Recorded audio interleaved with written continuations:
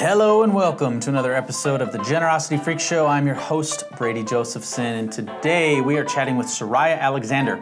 She's the Senior Vice President of Marketing and Customer Growth at Classy, who actually just passed $1 billion raised in their 7 years in existence. Pretty cool story in the nonprofit and philanthropy space. We don't actually talk about that too much. We actually talk about some research that Soraya and her team did called Why America Gives in 2020. It's actually the third year that they've done that research, looking at donor behavior and kind of survey analysis over a series of years. And this last year, obviously, you may have noticed, was a bit different. So she talks about some of the key findings they had around social justice, the impact of COVID, platform adoption and technology, some interesting things. And then I kind of ask her some questions about what she thinks about 2021, what will change, what will stay the same. So that's what we have in this conversation. We also, you'll hear which TV show Soraya is most likely to binge in 2021, and I can almost guarantee you, you won't be able to guess it. So if you're interested in generosity, digital fundraising, philanthropy, why Americans give, this episode is for you. I hope you enjoy it. Welcome to the freak show, here we go. It's just another freak show, here we go. I said, welcome to the freak show, here we go. It's just another freak show, here we go. Oh, welcome to the freak show, here we go. It's just another freak show, here we go. Oh, welcome to the freak show, here we go. It's just another freak show, here we go.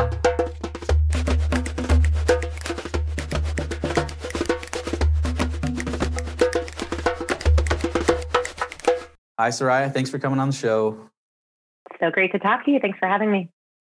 All right, so we're going to talk about some research y'all did, and I'd love to hear more about that. But right now, I want to hear a little bit more about you and how you ended up at Classy and kind of your journey. You know, you worked in arts, you worked in media, consumer retail. What was that journey like? Kind of how did you find your way to Classy, and you know, what's unique about the nonprofit space compared to maybe your other experience? I love the nonprofit space. So I actually started my career in the nonprofit space. I was in DC working at a public interest strategy and PR firm. I just loved the causes I was able to affiliate with, and the way that really smart people were bringing kind of creativity and energy to solve the most important problems of the world. But as I kind of wound through my career and all of the kind of normal twists and turns, I really wanted to get into the corporate space where the expectations around consistent results, reporting to the street, you know, the diligence and the hyper sophistication and the kind of pressure that brings makes you highly accountable to yourself and everybody else. And I really like that training. And so after I'd done that for several years, I was excited to find Classy, which had the kind of business ethos around results, but bringing it to bear on, you know, the most important causes and the most important sector. So I was just really grateful to find a company that builds technology and has all of the best technological principles behind it, but applying it to the social sector. So it's kind of the best of both worlds. Cool. Yeah, no, that's a great answer. Well, why do you think there's like less pressure to a degree? I mean, at one level, I totally understand, right? There's like businesses and stock exchange and all that kind of stuff. But at the other side, like on nonprofits, it's like we're trying to like solve societal problems and some of the most serious things. Like, should there not be like a higher sense of pressure and accountability, you know, on us? So I'm interested in like where that comes from. And that's probably a huge conversation, but you know, any like quick thoughts on that before we move on? I think it's actually because it's so hard to really understand impact. These problems are often so intractable and massive, and the public is not incentivized to deeply understand who's having the biggest impact, or if they are, they don't know where to look. And so the people who are working on these efforts definitely put their own, you know, self-imposed pressure. You know, they're dedicating their lives to solving these issues. I think it's really the way that you earn money is a little bit disconnected from that.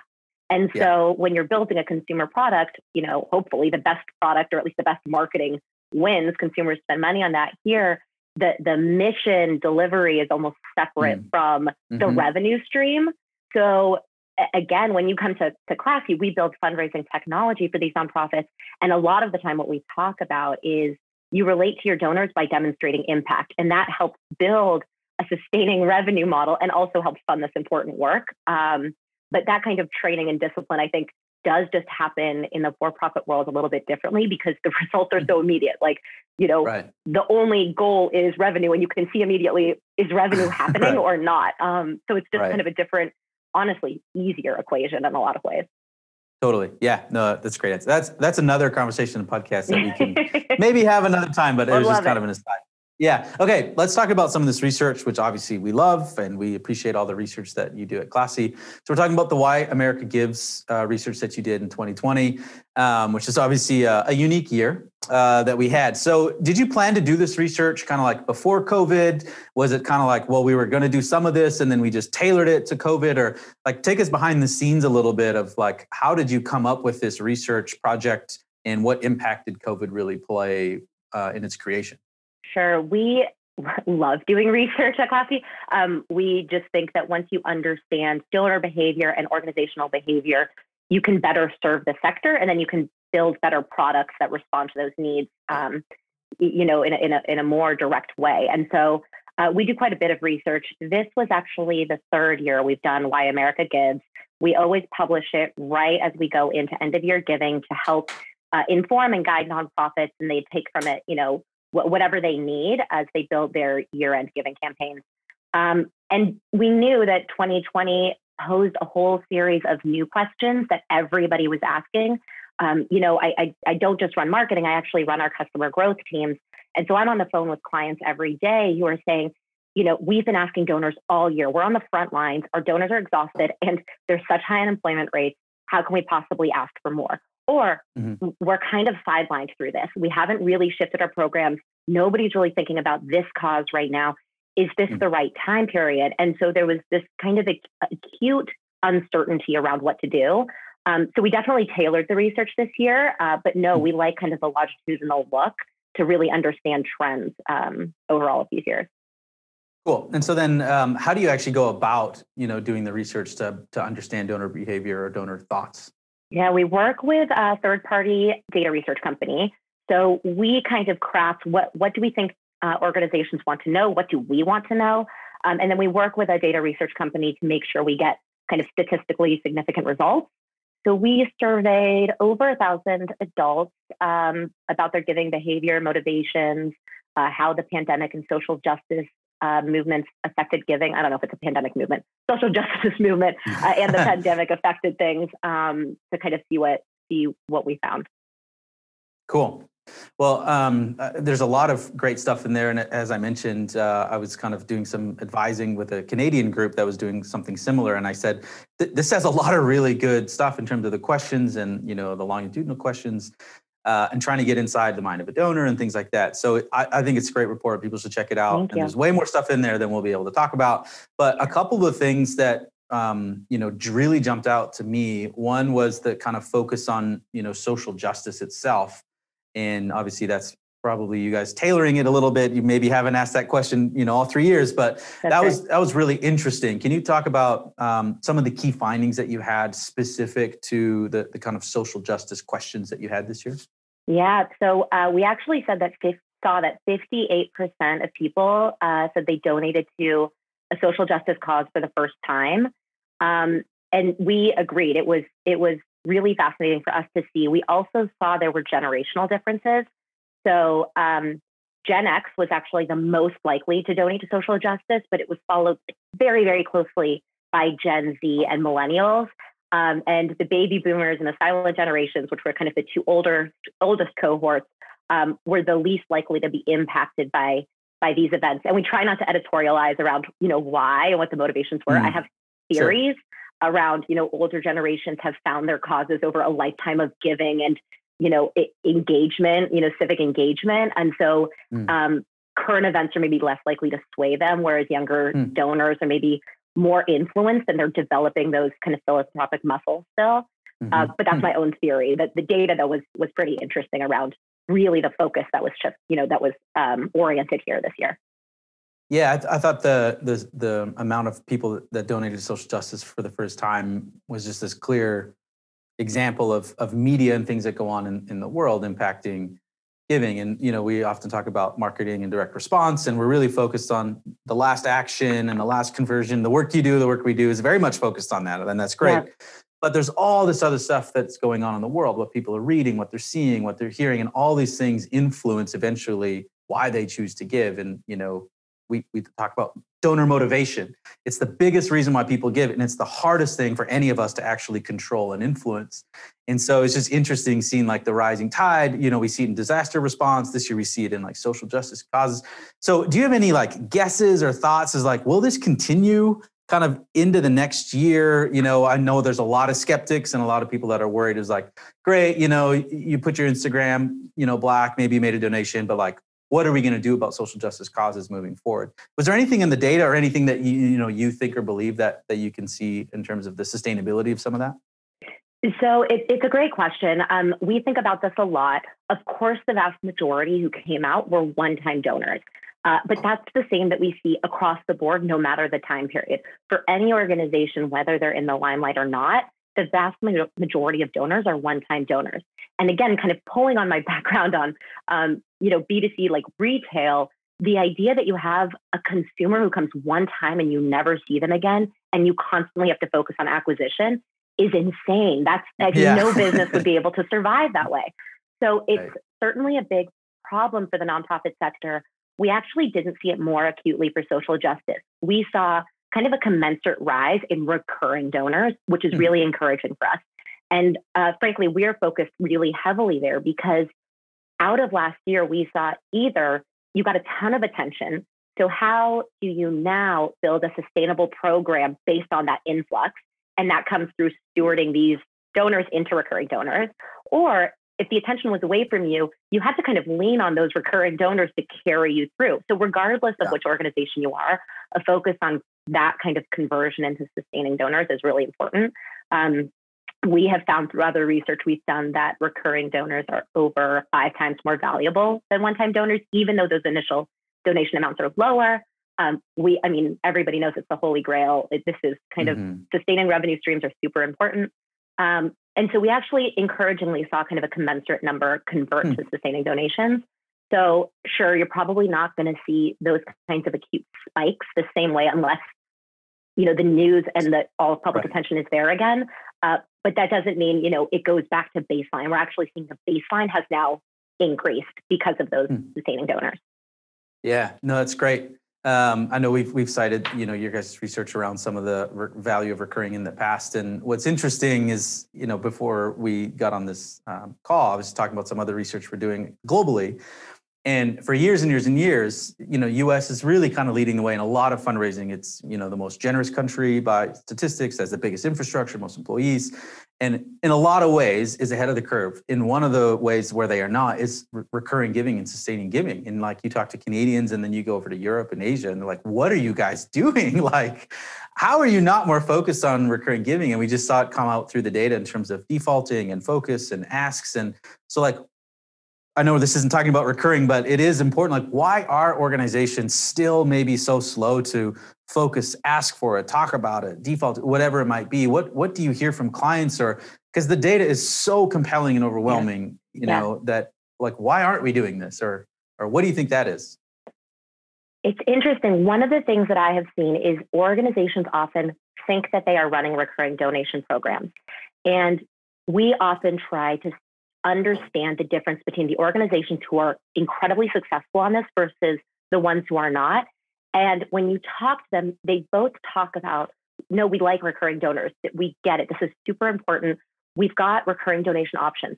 But the organizations who are not doing well think that just having an option to become a recurring donor is enough.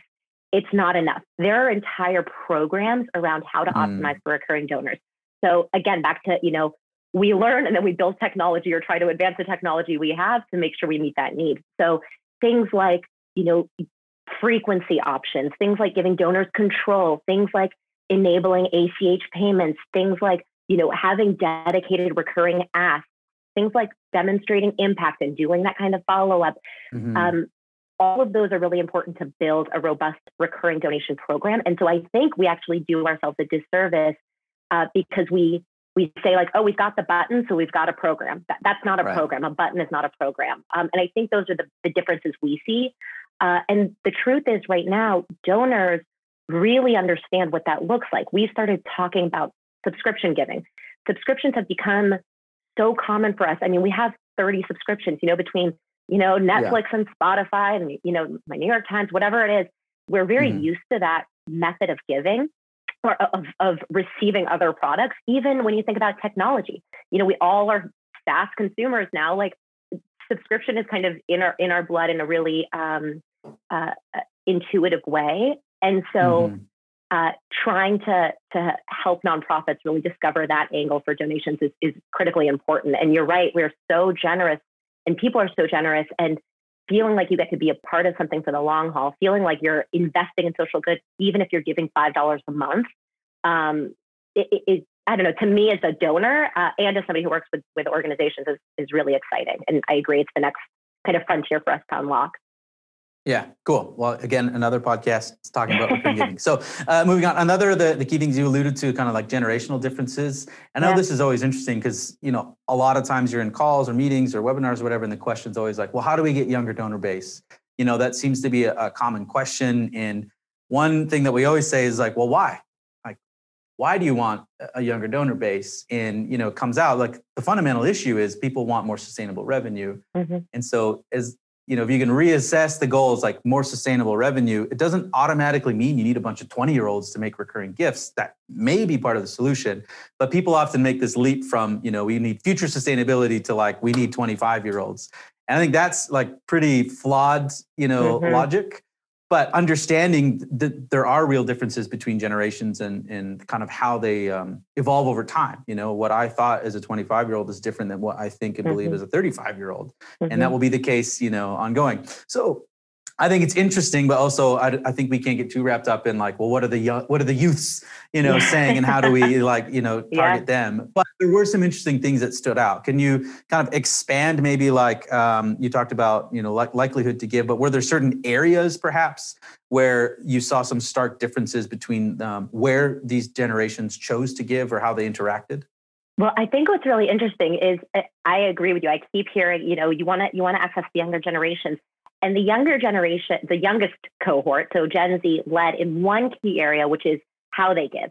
They prefer kind of above all to give via their smartphone versus, baby boomers who like websites versus the silent generation who still likes the in-person or in-mail. But they were followed really closely by millennials and Gen X. Actually, kind of across a lot of the other things we were serving, Gen X was actually leading the way. Who was most likely to respond to COVID? Gen X led the way. Who was most likely to give to social justice? That was Gen X. Who was most likely to have participated in a virtual event? Again, Gen X.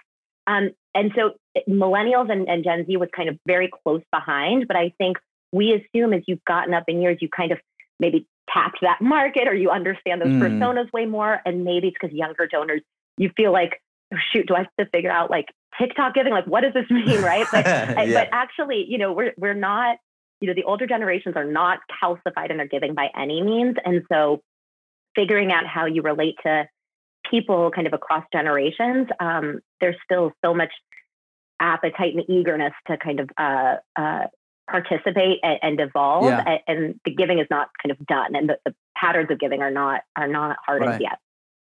So that's interesting. Just thinking like, if we took the names of the groups and the generations off, and if you just showed nonprofits, here's A, B, C, and D, and here are their characteristics, and didn't have their ages on there and say, which of these are like most valuable to you, or which would you most like to pursue?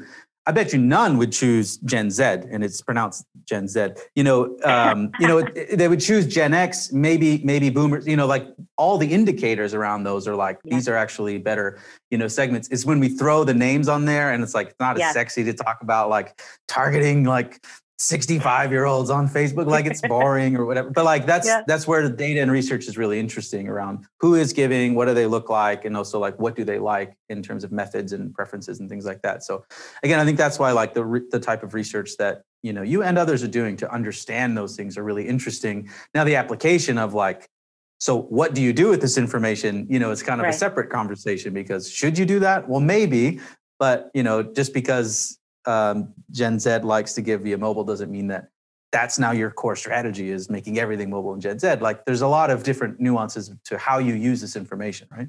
Well, I agree, but I'll also say that the interesting thing for me was, so I just said that Gen X was leading the charge, but actually the the way that millennials and Gen Z, I'm sticking to Z,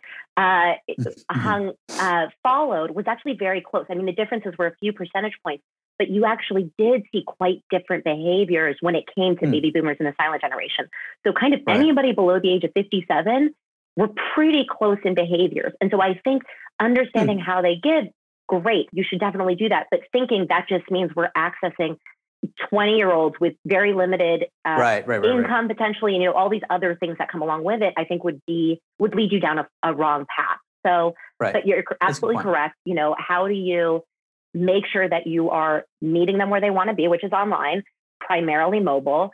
Things like digital wallets, which we can talk about. We launched last year, and we're seeing incredible results there. You're seeing a jump of almost 10% in mobile conversion when that's activated. This is not insignificant numbers. And the way that current events really can redirect their focus and redirect their giving, their involvement and their awareness in things like Giving Tuesday and end of year giving, really high, growing every year. All of those principles actually hold for a much wider demographic than I think most of us assume. And that's kind of what came out in this report. No, that's a very good point. Yeah, and I wasn't trying to oversimplify it or say, do this or don't do this. I think the common misconception is you're right. Like there's these very hard lines, like Gen Z does all these things, and then Gen X is so wildly different. So that's a really, really good point to say. They're a lot more maybe like similar than you think. Yes. And then when they become of the same age as the generation before them, they also start typically to normalize towards what that generation is. Yes. So that's what's interesting, tracking these things over years and over time. One of the things that I think is interesting about what you do, I mean, you just referenced like, here's the research side, but then, implementing mobile wallets, we saw, a 10% increase. Like you do the research data, but then you have like hard data. And so in the research, one of the things that we found was things like, the majority of donors said they were going to give definitely more, it was 20%, probably more was 19%, or same as last year, 44%. So these are people saying, here's what we think we're going to do. But then, we got through year end. I don't know if you had enough time to crunch all the data. But what's interesting for you is then you can go back, and we know that donors often say and do, and try to line that up. Do you have any indications? I know year end typically online was really strong, but did you see a lot of growth? And, are donors liars essentially? Well, you're asking if I've had time to crunch the data. We were crunching the data up till, midnight that night. We were obsessively refreshing our internal dashboards to understand what was happening. So yes, definitely had time. That was our exciting New Year's Eve. Yes, we actually had a record-breaking year on Class C, which is really exciting. We raised over $1 billion in 2020 alone. So huge year for us, which means a huge year for our clients, kind of most importantly. And we were all waiting with bated breath.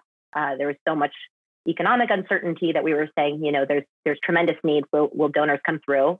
They did in spades, which was really exciting to see.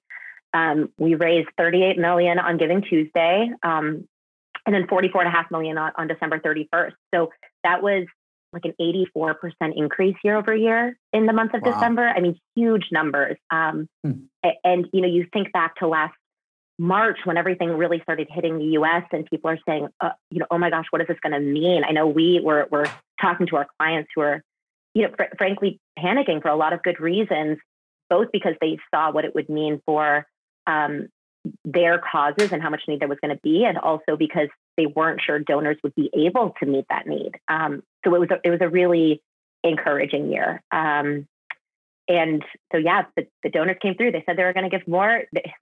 They gave more. And I know we keep hearing from the organizations that, the need doesn't stop just because end of year is passed. There's nothing really that's changed, now as we sit here in the new year. So we're hoping that donors keep recognizing that. Yeah. Well, let's talk about kind of 2021 and what's ahead.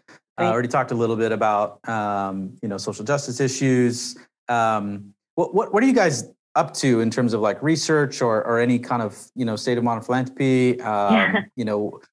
What are you, obviously you'll do this study again, but like what's on the docket for Class C as you go into 2021, and what are some things that you're really, focused on, if you can share those? Yeah, of course. Well, so we're trying to, we consistently try to publish out research. So we've got a really active, blog. We'd love your listeners to check it out. We're constantly doing kind of best practices and things we're finding.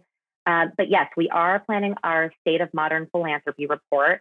as we affectionately call it, our SOMP report, which comes out kind of late spring, early summer. And that's really a meta-analysis of our platform and behavior on the platform. So how are donors giving? What's their behavior in terms of engagement with campaigns? Just really more tactical in terms of fundraising campaign behavior. And yes, we do Why America Gives kind of later in the year, and then we try to augment that with kind of several other smaller pieces throughout the year. We do our annual conference, collaborative, where we try to bring just like all of the best thought leaders, you included, to talk about what you're seeing. So stay tuned. But State of Mind Philanthropy and Why America Gives are kind of our temples that we have heard provides a lot of value for the industry. So we're proud to kind of stand behind those. Cool. And what about for nonprofits listening? Is you process 2020 and look forward to 2021. If someone's kind of listening and saying like, well, what should I be focused on in 2021 based off some more data and research? Like, what's one thing that you think, or a couple of things that you think they should be focusing on? Right. So right now we know that so much giving has gone online. We always were saying, no, like the internet is coming. Okay, guess what? It's 2021. That's not like a profound statement anymore. But I think the two biggest risks that we see with nonprofits is either they think I've thrown up a donation form, and that's kind of a commoditized form. And so it's there, bring the donor, if you have it, they will come. That's not how it works. We kind of obsess around conversion rates. We're constantly doing things to make sure that donors who arrive at your campaigns will actually convert. I talked about things like digital wallets and ACH, mobile optimized forms, things like that truly make a difference. That drives dollars to your fund, to your campaigns. So focus there. Don't underestimate the power of a good form. And then we talked a lot about recurring, and there's a reason. If attention is all on you, take that opportunity to build lifetime donors. If the attention is not on you, guess what? Those lifetime donors are going to be what carry you through. So focus heavily on building thoughtful, kind of all-encompassing recurring campaigns. And that goes beyond a button. How do you encourage donors to come, hold on to them? If you want to talk more, email me directly. I will talk for hours about this, but there are technological differences. And again, we do this research to inform us and how we build our tech just as much as, as a service to the nonprofit community, because these things matter, and we're all in here to drive dollars to your causes. So those things really do matter. Cool. Awesome. Well, again, there's tons of stuff on Classy's site, and you guys publish a lot of posts and resources so people can check those out. So before I let you go, I want to do some rapid fire questions. We're talking about 2020 research and 2021 projections. So let's do a quick Soraya study.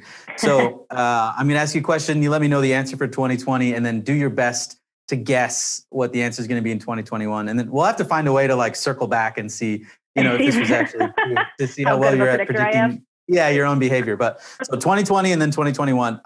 Most watched TV show. I never watch TV. I'm too impatient. So nothing last year. But I started the year strong on House, which I know is 15 years old, but I'm watching House. If anyone had money on House, they would be, the odds were long that you would say House. I would not have pulled that one out. I'm basically a doctor now. Okay, interesting. Okay, so favorite cause or organization to support? Maybe one from last year and one. This is tough. I know it's like choosing amongst your children, but you have to do it. Okay, so I cannot do it. I'm a recurring donor to Equal Justice Initiative, Urban Surf for Kids, which does surf therapy for foster and adoptive youth, the Environmental Defense Fund, ACLU, and then a frequent supporter of Robin Hood, Amazon Frontlines, the International Rescue Mission, and my alma maters. Those are my top orgs. I love them all. Well, if a listener wants to do some targeting to you, they have some really good data points now to show you very specific Facebook ads. All right, so best or favorite tool or app of 2020 and what you think for maybe 2021? It's nothing productive. It's probably like Google Photos and Peloton, and it's probably going to be the same. Yeah. Peloton's magic. Like someone needs to decode, what all the magic is, because there's something about it that's pretty special. It's okay, and then she's incredible. Everyone has their favorite person. It's funny. Most streamed artists. So if you have Spotify, they probably told you what it is, but Yeah. Well, so my second child was born a little over a year ago. Terrible sleeper, really loves Salt and Pepper Shoop. So a lot of long nights listening to that. I'm hoping that changes because I could use some more sleep. I could still handle a lot of Salt and Pepper, but hopefully earlier in the evening would be great. There's like a theory that like whatever you listen to when you're like in your like early 20s, late teens is like your favorite music. But apparently you're just like trapped watching House and listening to, Salt and Pepper. I am not. I know. It's shameful. I am living, That's pretty funny. I'm in a different decade, but it's great. Okay. Salt and Pepper, I'll take it. Yeah. Mine was Dua Lipa. So I'm pretty hip. Pretty hip with it. I could take that for 2021. I'll put that as my prediction, actually.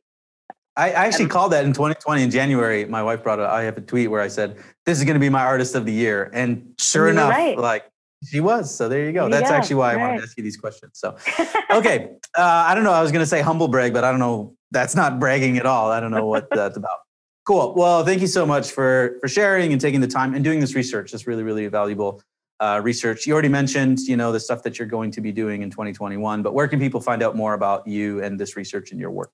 Oh, come to classy.org. We've got lots of tools. And then, find me on LinkedIn or just reach out to anybody at Classy. I would love to talk more about this. We're just grateful that you're giving us the platform to share this work more broadly. And we are really honored to support the sector, and kind of everything we do is to advance more good in the world. So just very appreciative of it. Cool. Well, thanks again, and all the best in 2021. Thanks so much. You too.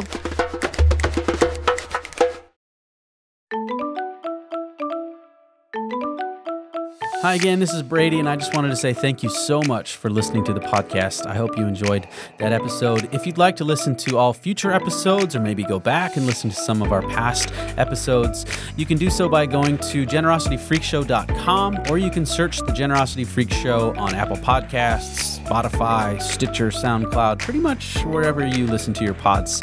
And if you have any questions or a suggested guest, or maybe you yourself would like to come on the show, we'd love to hear from you.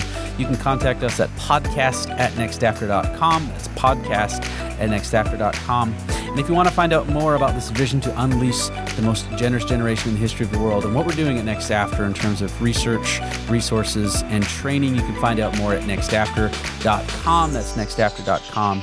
Thank you very much for listening. And finally, I have to say thank you to Nathan Hill, our producer and mixologist. This would not be possible without him. So thank you, Nathan. And thank you once again for listening.